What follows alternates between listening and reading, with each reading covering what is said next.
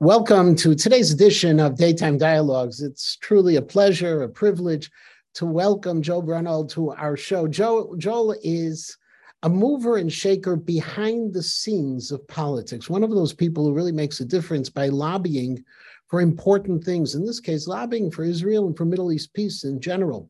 He's the managing director of the S. Daniel Abraham Center for Middle East Peace. Many of us know Robert Wexler, who we have spoken to in the past. In addition, he is an alum of the Harvard Kennedy School of Government. He's lectured at Harvard, at the National Defense University, at universities around the United States and Israel. He's actually coming to us right now from Israel, where he's on a bit of a holiday. You'll hear in a moment why I said holiday, not vacation. He's on a bit of a holiday, and I appreciate him giving us some of his own time to really help us understand a little bit about what's going on in Israel, the whole issue of Middle East peace, and some other fun things along the way. So, Joel, thank you so much for joining us today. It's a pleasure, Rabbi Matanki. Thank you for having me. So let's just start with the immediate piece, the news of the days, and that is the recent conflict with Gaza.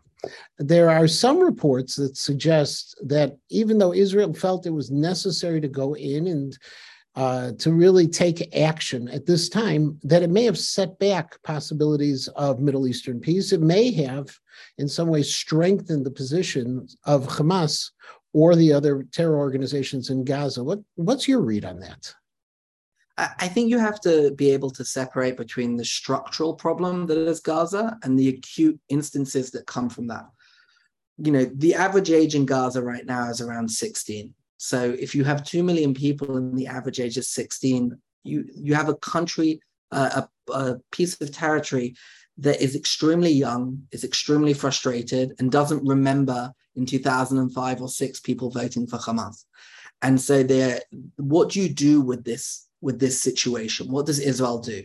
You know, what does Egypt do? Because, of course, Israel's not the only actor that's on the Gaza border.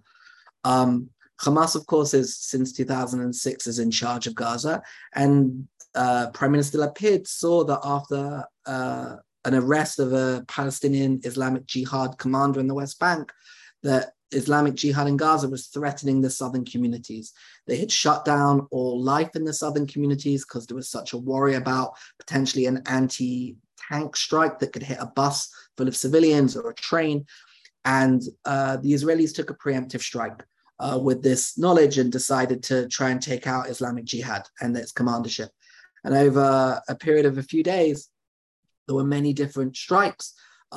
Islamic Jihad shot rockets back, and you'll hear I say Islamic Jihad because Israel was successful at not engaging with Hamas and just with Islamic Jihad. And after a few days, this escalation was over. But the reason that some people say it could have made things worse is it doesn't deal with the underlying structural problem of what do you do with Gaza?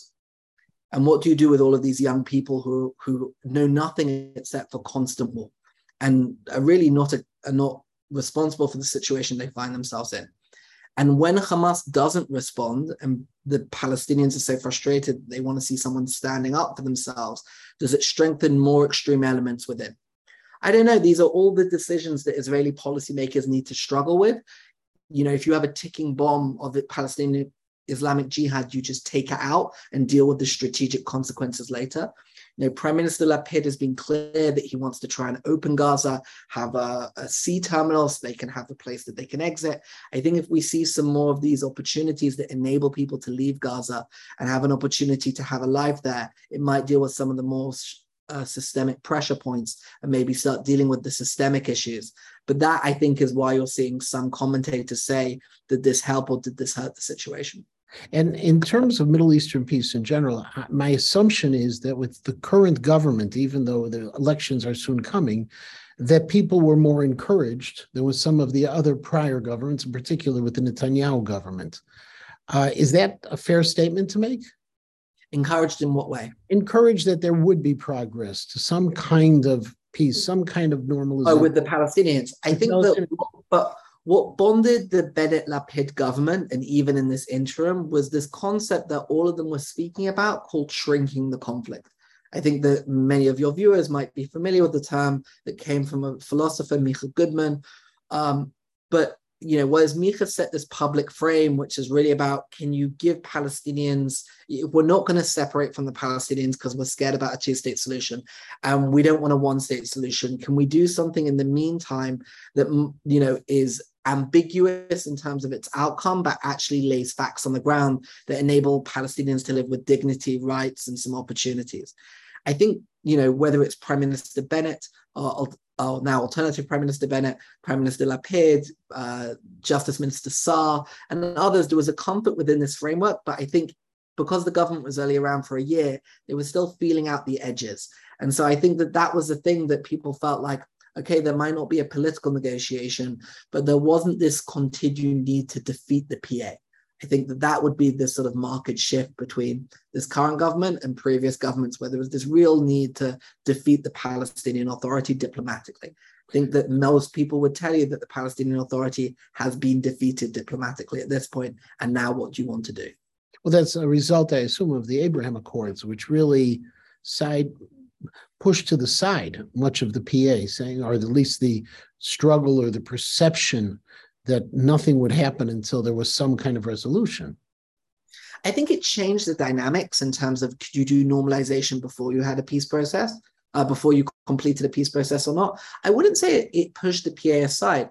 I think that the PA is still coming to terms with the new regional reality. I think we have seen, we heard during the president's visit of the role that Morocco played on the Allenby Bridge and others, I think, and during the Negev Forum about the need to help the Palestinians. We heard from many of the different participants from the Abraham Accord countries, the different foreign ministers and others.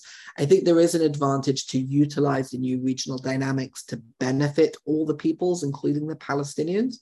But it requires people who have very set ways of thinking to sort of try and be flexible about how they do it, and do it in a way that doesn't humiliate them.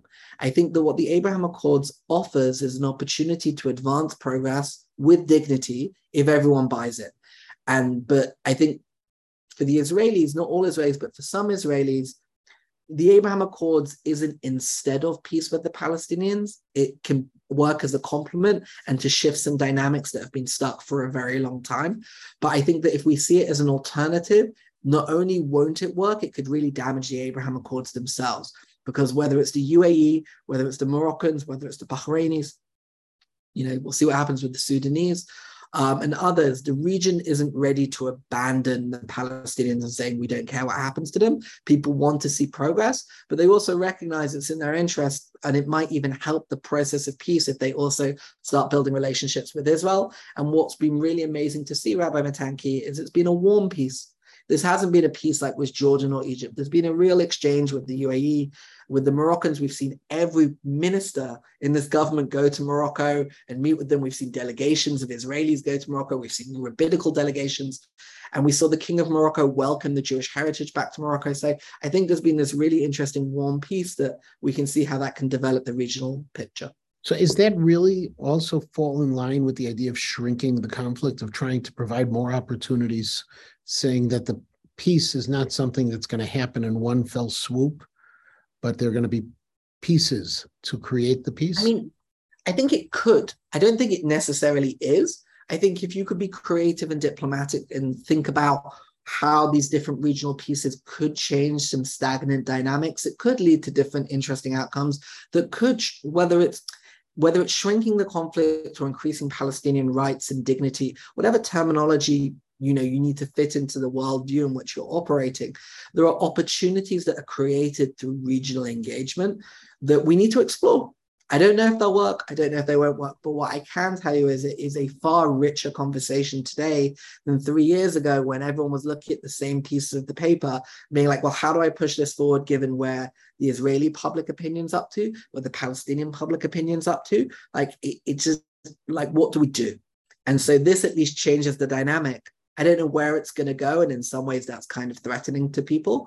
But I think it offers an opportunity that if we're clear-eyed, we can sort of shift some of the actors around and see if that changes the Rubik's Cube. So shifting a little bit, but I think on the same path, there's the amazing legislation that you had a very significant role in with the Nida M. Lowy Middle East Partnership for Peace Act, which allocated $250 million from the United States to be able to help things to move forward. What was your role? What did you do? How did you get it moving? Sure. So I was, before I did this job with Congressman Wexler at the center, I was the executive director of an organization called the Alliance for Middle East Peace, which was the umbrella for all the groups doing Jewish, Arab, Israeli, Palestinian work. And our founder, Avi Meyerstein, who's a lovely lawyer who's based out of just outside of DC, had a vision of replicating something called the International Fund for Ireland. It was a very incredible peace building tool that really did significant work in the Irish context, in the Israeli-Palestinian context. And during my tenure at Olmec, we helped write the bills and advocate and lobby for them, and we got it all the way to the finish line. The bill passed and was signed under law under President Trump, and it's now being implemented by President Biden. And the thesis behind the bill is very simple. We need to answer the question, what are we doing to make sure the next generation doesn't hate each other? Who is the international address? And this bill creates dedicated funding both on economic development for the Palestinian private sector and on people-to-people contacts, broadly said, education, schools, sport, work development, economy, environment, you name it, and to try and have something that actually looks at that on a day-to-day outside of the highs and lows of the peace process and creates a policy tool in which to do that. And it's also multilateral, so that it's not just the US putting money, they're the first money, which is important for the Israelis, but you can take regional money, you can take European money, you can take money that all the parties in the conflict trust and invest together on these essential, necessary, if not sufficient programs that can ensure that there is a future generation that doesn't hate each other. Because if we just allow the conflict to continue to go and you look at the statistics of these populations, it gets worse and worse the younger you get.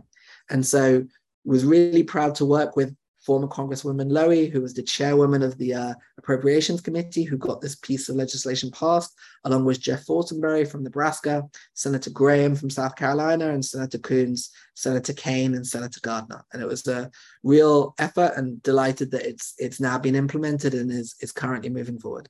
Is there a program that you can give as an example that has already been funded? Sure. So when President Biden was in the region, he announced 2 awards. He announced one award to connect Israeli and Palestinian businesses through the Paris Center for Peace, and he announced a $5 million award to the Appleseeds Academy to help Israeli and Palestinian kids on tech and learn new tech skills and other things. We've also seen awards to EcoPeace, which were the people behind doing the UAE, Jordan, Israel water agreement that you read about a few months ago. So they're doing a Good Water Neighbors program, helping the next generation of Israelis and Palestinians care for the water resources. And we saw this government for the first time commit to regenerating the Jordan River in the north. And that was out of some advocacy there. And we've seen some more grants coming out, building regional economic bridges, and we can expect more over the next 5 years. And Congress has already guaranteed the money for the next 2 years in the next budget. So we know that there's going to be at least 150 million being spent on those issues over the next few years. That's very exciting. And really, I'm curious about the simple fact of how is it that a young person from Edgware in London comes to the United States, only makes it up to the rank of a spare madrich in Camp Mosheva in Wild Rose, Wisconsin, and ends up not only walking through the halls of Congress, but also being invited to Saudi Arabia. I understand there's a great story of when you were invited there for some talks as well. How does all of that happen?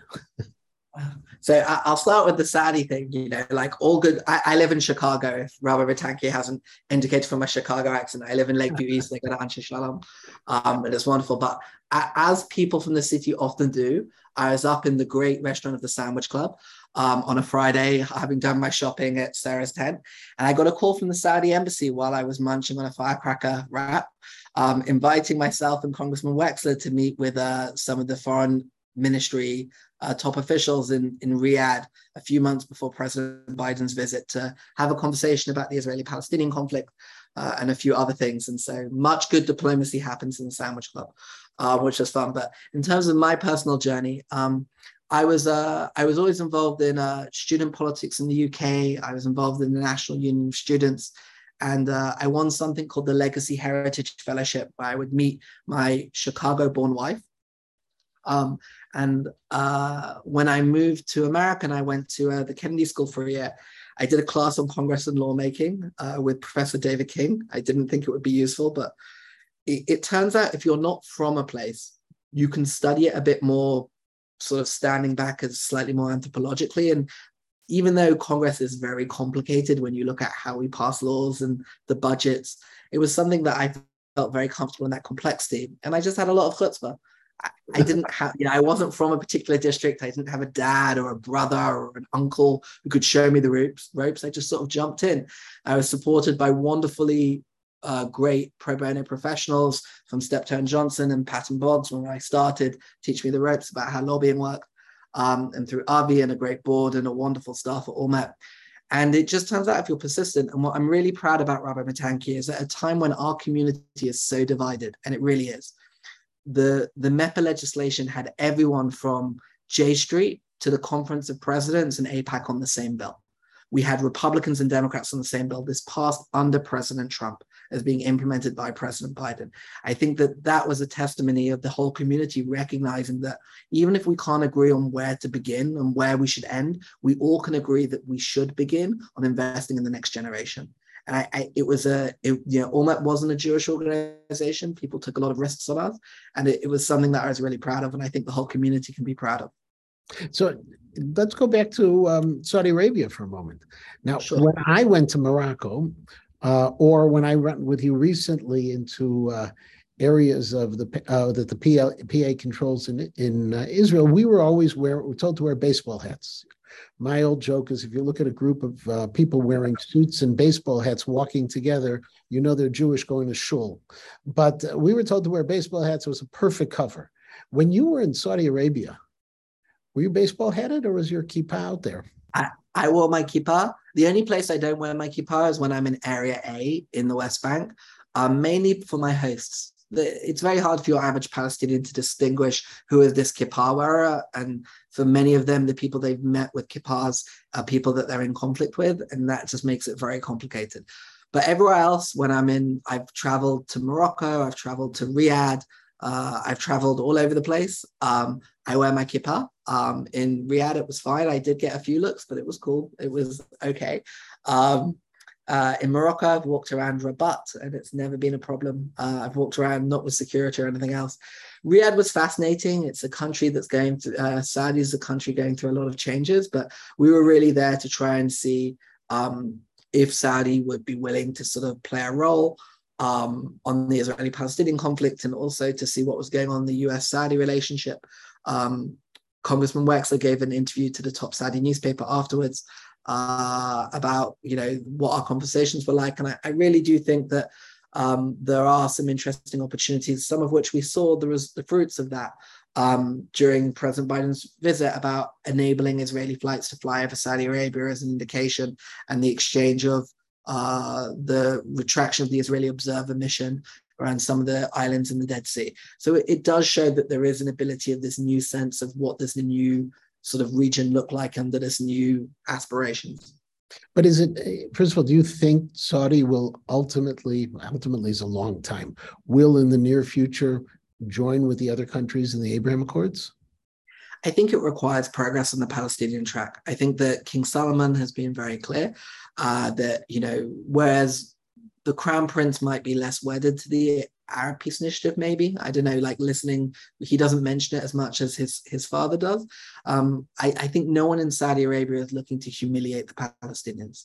I think that's something that's very important that for many in the pro-Israel community to understand about all the Abraham Accord countries. Whereas there might be, and you'll read in the newspaper, some frustrations with the leadership in the PA or whatever else, or the machinations of who will be a successor or not. When you zoom out of that real small minutia, the reality is, just like the majority of American Jews support the state of Israel, the majority of Arabs in the Middle East support the Palestinians. Okay, it's culturally relevant, it's important. And of course, the linchpin to all of that, of course, is what happens on Temple Mount or Haram al-Sharif. It's a very big motivating factor in the region. It's deeply emotive for many people, and there's dignity involved. But there's a general sense that, whereas we might not now mortgage our entire foreign policy when it comes to Israel to do with the Palestinians, we're also not going to abandon them or humiliate them or do anything else. And I think that that's also true of Saudi Arabia. So I think that if there is significant progress, I think we could see some more significant progress with the Saudis. I think that's true of many countries in the region who are sort of looking and seeing these first few countries that jumped in, what happened, how did their populations react, what did they get out of it, and has it actually advanced the ball forward? I think, this current coalition in Israel collapsed, nothing to do with the region. Just as you know, the fractious nature of Israeli politics creates a lot of turnover. And for a region that doesn't have that much turnover in leaders, not many of the democracies, it's very unusual about how do we deal with when everything's churning. But I think much like in America, how both Democrats and Republicans dedicated themselves to the Abraham Accords, we've seen in Israel, whether you're Merav Michaeli, who worked with the Moroccans on Allenby, or you are Prime Minister Netanyahu, who signed the Abraham Accords, and everything in between. There is a dedication to this as a process. I think that creates a level of stability that regardless of who is in power, there is a need to try and now understand how we can take advantage of this new regional dynamic in Israel. And that will automatically change the dynamic when it comes to Israel and the Palestinians, in my view, in a positive sense. But recently there was an editorial in one of the papers that wrote about the realities that we now have, that unlike previous administrations, which felt that we can create one sweeping peace accord that will solve all the problems at once, then we now begin to see that there can be stages to it. But some of the stages people are very much afraid of. Going back to our earlier conversation about Gaza, what some call the three-state solution seems to be the scariest proposal that people have had. I don't know if you're in the same camp as that or not. Three-state being Gaza separated from Yudan and Shomron, separated from Israel itself. All of those step-by-step pieces. I saw it also when we were together in Israel a few weeks ago, when one of the politicians really identified that there is still a transactional relationship, that if Israel is going to do things for the Palestinians, they still need something in return. It's not that magia lanu, we get this. Is that issue of transactionalism going to get in the way of future steps? Well, that's where, a regional dynamic can be quite interesting. Can we give something regionally if we give something locally? So you can actually play into the transactional nature there. But I think, Rabbi Matanki, the problem is more acute than that. I think the real question now is, what does Israel want? I said before that the Palestinian Authority has never been weaker. Okay, they functionally, it's at a stage where they're weak towards their own population. There's not a lot of money there.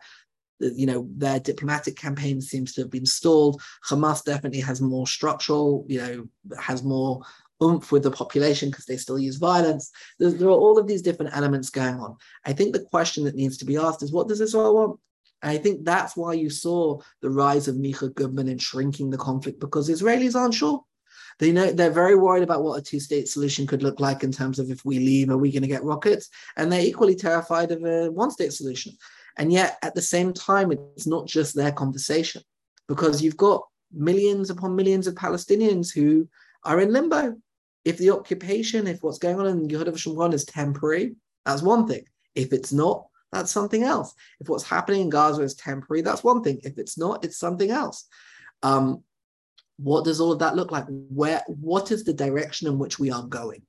I think that that's a very important thing. And I think that this US administration has recognized that Israel doesn't know the answer to that question. Like the Israeli government, this one couldn't give you a distinct answer of what it is that they wanted. And the Palestinians, the young Palestinians, as you heard on the trip that we were with you on, many of them, want rights more than a state. If the state's not going to be the thing that will deliver them rights, we want rights in a different way. And what does that look like in a structure? How do we produce that? So I think we have seen from the US administration talking about equal measures of security and dignity and economy for both communities. That's all great. We saw President Biden, dedicate 100 million to the East Jerusalem Hospital Network when he was here. But what's the policy frame? Where are we going? President Biden is still a believer in a two-state solution, but we're not doing negotiations. So what is it that we're doing? I think that the challenge for policymakers today And I think some of the work that we do at the center is trying to see, well, in the interim, what practical things can move forward that not just improve lives, but also try to narrow the conflict, whether that's through religious peace building, whether that's through narrative work, whether that's through creating precedents, or finding ways to grow Palestinian autonomy in ways that don't threaten Israeli security, but also are things that Palestinians actually want rather than just dictated to them. Like, these are all different things that the time to explore these things. And because the construct of an Oslonian two-state solution seems so distant, that is both worrisome for many people, but can also create some creativity of, well, in the interim, rather than just waiting for something, are there things we can do now to stop a disintegrating status quo? And I think that offers opportunities. I guess my question is, working at the center, at the S. Daniel Abraham Center for Middle East Peace, it's almost what you're trying to do is, if you don't have the clear direction of what is the end goal besides peace, how do you decide what's the initiative that is going to be taken? So what is it that Palestinians want, and what is it that won't collapse whatever government that you're in, like, or is within the realms of possibility? And then if there's even a touch of those Venn diagrams, what then needs to happen to actualize that? I think is probably the best descriptive thing I can tell you of what it is that we do. If you look at our website, Progress is Possible, which is a new website for us that we set up a year and a half ago, but we update, really goes through the key issues at the heart of the conflict, some policy options that we've developed, some of which are still extremely relevant, looking at the construct of religious peace building, but also for those of you who are rabbis and educators, really goes through the different worldviews that make up people who live in the conflict, because many of the time we know how we think, whether we're a religious Zionist or we're secular Zionists or we're Haredi, we know how we think. But how does someone who is human rights, social justice orientated, how do they think about this? How does someone think about this who's a Palestinian religious nationalist? And on the site, we go through with videos, and we go through trying to identify for people, how do these people think about it? Because for me, Rabbi Matanki, whether it's at the center or when I'm doing education in Chicago or anything else, we have to be able to be comfortable in the complexity of the moment. And to do that, we need to understand all of the people who are in this. It's not a religious conflict, but of course, religion plays a huge part. So if you're ignorant on the religious part, you can't do it. If you don't know who Sheikh Raad Badir is, you're not going to understand what motivates Ra'am, who are the Islamist part of the coalition last time. So Progress is Possible offers a great resource for people to really bone up on things that, even if they're experts on every part of Israeli society, it might give them some additional information on parts of Palestinian society, Arab citizens of Israel, the region that they might not be as fluent on. And one thing we haven't touched on, and we're really running out of time, so we're not going to be able to really look into this, is the whole concept of religious peace building, and Rav Melchior's work, also Sheikh's work, and of course the center's work right in the middle, bringing people together with a principle that there are back channels, I guess is the best way of saying it, of religious leaders who can calm sometimes the tensions, communicate in ways that politicians are not capable of doing it. Was this something that happened? Like, did you or Congressman Wexler happen upon this? How did you get into that realm? I think the center and Rabbi Melchior have had a relationship for a very long time, and it's a long and interesting history. And Rabbi Melchior has really been a wonderful trendsetter and trailblazer in this. But what I'll say is the role of religious peace building is both, as you've said, on the local level, trying to prevent and tamp down intercommunal tensions in a way that sometimes only a religious figure can, because often the people who are the most motivated up to create conflict with the other are often religiously motivated. But in addition, there's another level on a structural level saying, if we're ever going to reach any peace agreement, it needs to be in a way that doesn't crush someone's religious identity. The concept of peace vociferously destroys who you are, and there are so many religious people there, it's not going to work.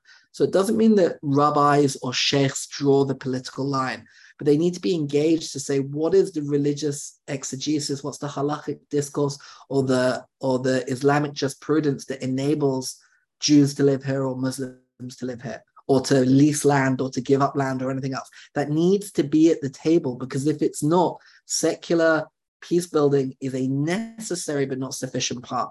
I think that the center's gone through some learning on this about how we can do that. And part of our job is helping to translate to policymakers constantly, how can we integrate this into the policy that we're doing? Well, Joel, our time is up. I want to thank you.